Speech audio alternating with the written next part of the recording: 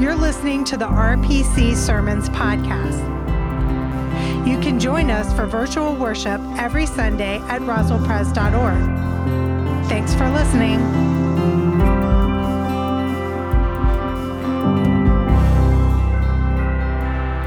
Again, welcome to Roswell Presbyterian Church. It's great to be in worship with you this morning. As I mentioned in my weekly update to the congregation, we kicked off Black History Month this past week. And the city of Roswell has really got a great tradition here. It's the Roswell Roots Festival. And usually RPC hosts in this very space the kickoff event with the Jazz Vesper service with Dr. Dwight Andrews. Obviously, we couldn't do it this year, but I want you to know they're doing a bunch of other events, both outside and virtual, that you can see. So you can check them out at roswellroots.com. And for Lent, this year, the staff has put together Lenten worship bags. I cannot believe we're a week and a half away from the beginning of Lent this year. But we have one for each family in the congregation, and you can register online when to pick those up, and you can get those, and they help you kind of take that spiritual journey with our sermon series, and as a congregation, again, bringing us together as we go through Lent this year. Well, today we continue our sermon series looking at the life of Moses, and we're looking for God's certain promises in uncertain times. Moses was raised in the house of Pharaoh. We saw in that very first sermon that Moses relied on people helping him long before he could ever ask for help or he could do anything for himself. And that's one of the certainties of life. We are only here because somebody took care of us, somebody helped us when we could not help ourselves. Then we saw how Moses escaped from the pursuers from Egypt, and he ends up getting a job for his father-in-law, and he's tending the flocks of his father-in-law, and he's walking along, and he sees a bush that's on fire but is not consumed, and God speaks to him out of that and changes his life and changes all the plans he had. And we said that we serve and we believe in an interrupting God, that God will often interrupt our plans. That's one of the certainties of life. And then 2 weeks ago, we looked at the importance of remembering what God has done for us in the past. It's important that we are a people to remember God's certainties from the past. But then last week, Carrie Weatherford brilliantly showed us we can't get trapped in the past. We can only live life going forward. So we want to remember, but we don't want to try to live there. We want to move forward. And today our passage comes from Exodus 34. We're almost at the end of Exodus. Moses has been given the 10 Commandments. If you're interested, we did a sermon series on the 10 Commandments this past fall. But Moses is given the 10 Commandments, and he goes up to Mount Sinai, and he's up there a while, and he comes back down. And what he finds is the people have constructed a golden calf, and they're worshiping it. And Moses is so infuriated that he throws the 10 Commandments, he throws the tablets down, and he breaks them. And this becomes the great Israelite sin in their history. The people have rebelled, disobeyed God, worshiped another God. After all that God has done to liberate them. And so the question then becomes, how will God respond? Who is God essentially? How does God treat the disobedient? Who has God decided to be? So we're going to look at that. So let's look at Exodus 34, verses 1 through 9. The Lord said to Moses, "Cut 2 tablets of stone like the former ones, and I will write on the tablets the words that were on the former tablets, which you broke. Be ready in the morning, and come up in the morning to Mount Sinai, and present yourself there to me on top of the mountain. No one shall come up with you, and do not let anyone be seen throughout all the mountain, and do not let flocks or herds graze in front of that mountain." So Moses cut 2 tablets of stone like the former ones, and he rose early in the morning and went up on Mount Sinai as the Lord had commanded him, and took in his hand the 2 tablets of stone. The Lord descended in the cloud and stood with him there and proclaimed the name, the Lord. The Lord passed before him and proclaimed, the Lord, a God, merciful and gracious, slow to anger and abounding in steadfast love and faithfulness, keeping steadfast love for the 1,000th generation, forgiving iniquity and transgression and sin. Yet by no means clearing the guilty, but visiting the iniquity of the parents upon the children and the children's children to the 3rd and 4th generation. And Moses quickly bowed his head toward the earth and worshiped. He said, if now I have found favor in your sight, O Lord, I pray, let the Lord go with us. Although this is a stiff-necked people, pardon our iniquity and our sin, and take us for your inheritance. This is the word of the Lord. Thanks be to God. Let us pray. Gracious and loving God, we ask that the next few moments you might be our teacher, that you might show us how you dealt with the disobedient people so long ago, but what the promise that might offer to us in our own lives here and now. Now may the words of my mouth and the meditations of our hearts be pleasing in your sight, our rock and our Redeemer. Amen. One of the most interesting things about our passage of Scripture today is it's the first place in the Bible where God describes himself. I'm fascinated with how people choose to present themselves to others. And nowhere do we see this phenomenon more present than online dating. Now, I was married before online dating, as the kids say, was a thing. So I needed to turn to an expert. So just the other day, I got a tutorial on online dating from my sister-in-law, Carson. She's a single woman in her mid-20s living in the Lower East Side in Manhattan. And online dating is an essential activity to being young and single in New York City. And there are a lot of options. There are many different apps you can use. Match.com, ChristianMingle.com, Bumble, Hinge. On the app she happens to use, they ask you questions that help describe yourself to others. And the quality of your answer will often lead to the quality of your date. So for instance, her profile asks, what do you miss the most? What do you miss the most? Her answer is, the old Kanye. Short, seemingly simple, only 3 words. Now, I don't want to give too much away, but if a guy gives a good response, and the quality of his response will determine whether she will go out with him. Okay, the old Kanye. Now, at first, the person's got to get the reference to Mr. Kim Kardashian, Kanye West. If you get that, you get 1 point. Then, if the person recognizes there's been a major shift from the old Kanye to the new Kanye in the kind and content and quality of his music, if you get that shift, you get a 2nd point. But then, if you get the reference, I miss the old Kanye as a lyric in a Kanye West song on the life of Pablo, well, friend, you might be marriage material. Okay. You can say a lot with just a few words. The key here is you want to portray your sense of taste and style. You want to show your sense of humor, show that you're clever. Your 3 words say a lot more than just 3 words. You want to describe yourself in such a way that somebody will want to go out with you. And if you're single in New York City watching this, let me know and I can set you up on a date. She's going to kill me for saying that. In our passage today, it's the first time where God describes who God is in the Bible. Listen to it.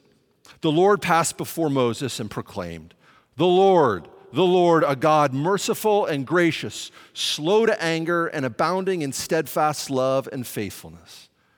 God is a God full of mercy and grace, abounding in steadfast love and faithfulness. This may come as a surprise to Moses at the time. Remember, Moses has gone up to Mount Sinai. God gave him the 10 Commandments, but he was up there a while, and so people begin to wonder, did he get lost? Is he not coming back? Did something happen to him? And so left to their own devices, they construct a golden calf and begin to worship it. Moses comes down and sees them doing this. And he slams the tablets, the Ten Commandments, down and breaks them. He says, who are you people? This was not a people full of gratitude. When God liberates them from Egypt, they've been out a little while, they get hungry. They say, oh my gosh, we're so hungry. Then they get thirsty. We're so thirsty, and God provides manna, God provides water. Moses has gone a while. They begin worshiping another God. They betray, they spit in the face of the very God who liberated them from slavery, from captivity. Moses is so mad, he breaks the Ten Commandments. But now God has given him a second set of tablets. And God passes before Moses and describes who he is. This is a striking moment in Holy Scripture. When the people have disobeyed, when the people have rebelled, the great sin in the Old Testament is here, this rebellion. When God could be judgmental, could be angry, could be vengeful. What does God declare? God decides who God will be. Full of grace, merciful, slow to anger, abounding in steadfast love. See, this is the fourth of four theophanies in the book of Exodus. A theophany is a visible manifestation of God to a human being. The first theophany happens in Exodus 3 when Moses is tending his father-in-law's flocks and he sees that burning bush that is not consumed, and God speaks to him out of it. When he tells Moses to go and lead the people out of captivity, out of their bondage, into freedom. Also in that meeting, God discloses the divine name, his proper name. Remember, whenever you read in the Old Testament and you see the all caps Lord, L-O-R-D, that's a placeholder for the divine name. We don't even know how to pronounce it because no observant Jew would ever say it out loud. The Lord. And God gives it to Moses.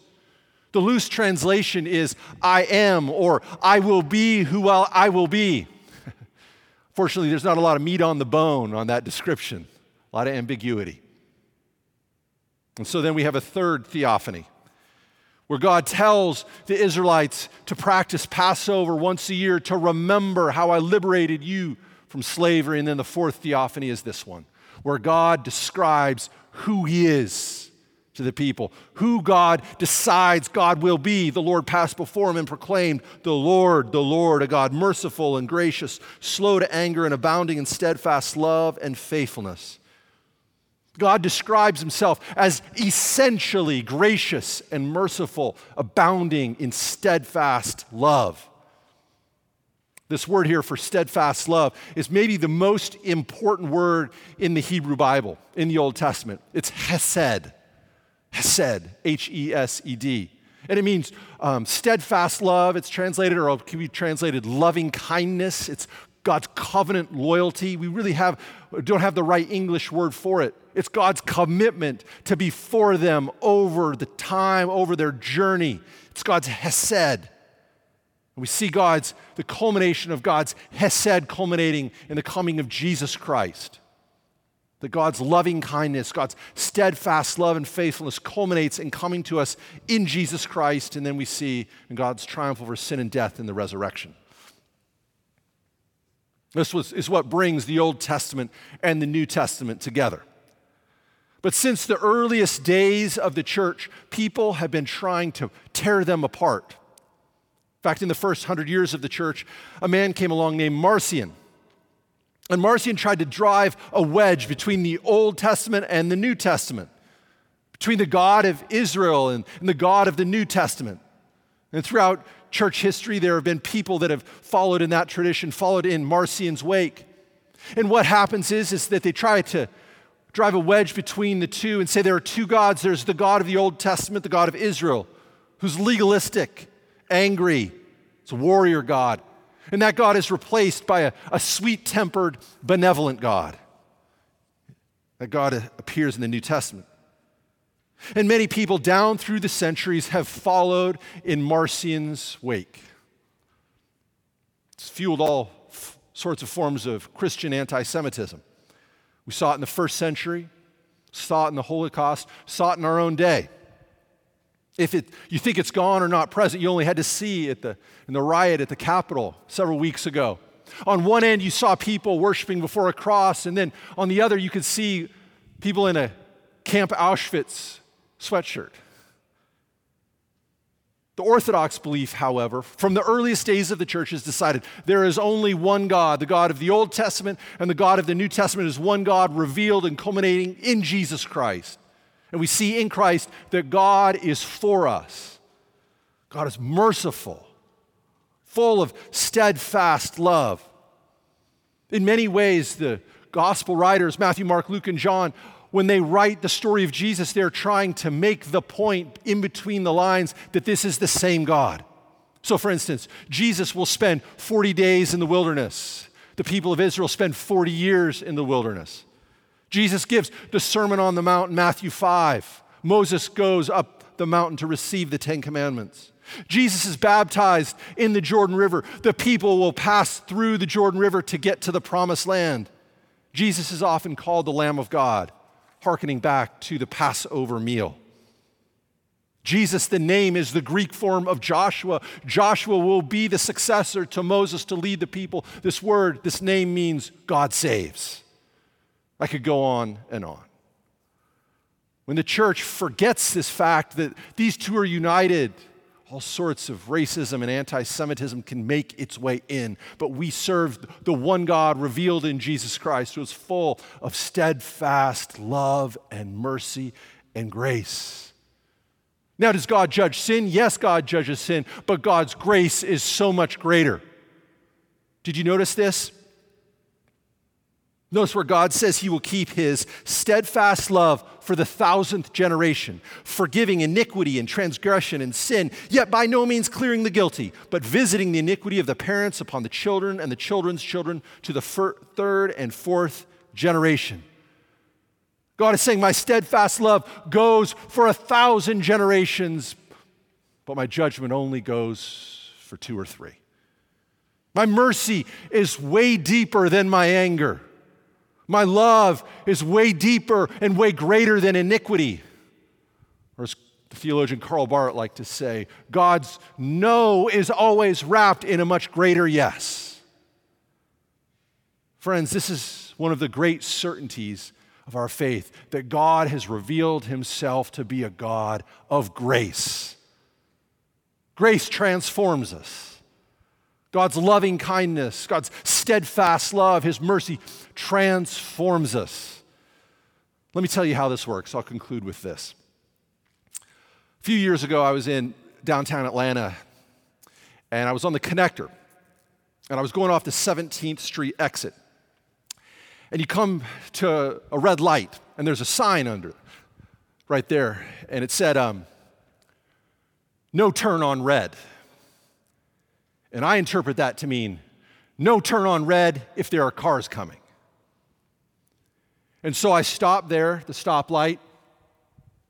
I look, no cars are coming. So I turn right.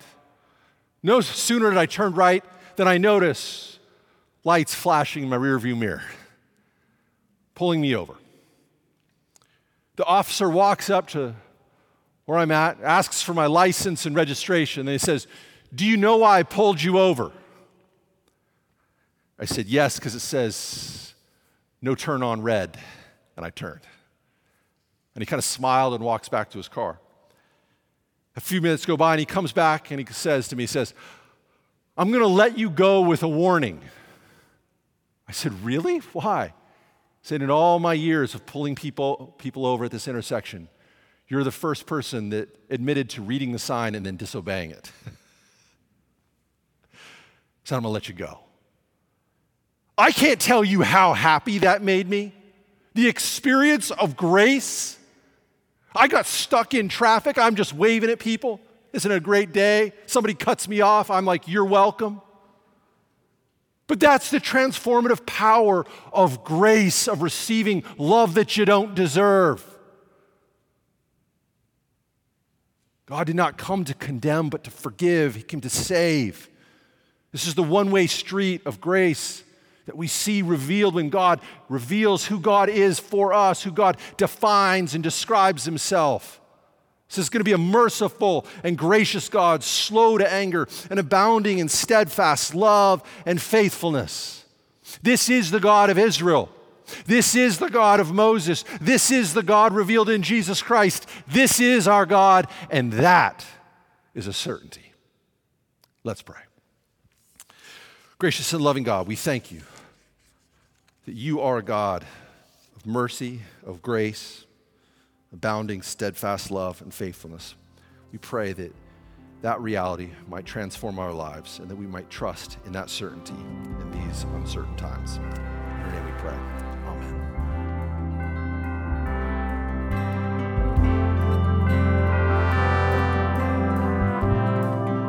You've been listening to the RPC Sermons podcast. Please let us know you're here by visiting roswellpres.org and signing our digital friendship register. May the grace and love of God be with you today and throughout the rest of your week. Thanks for listening.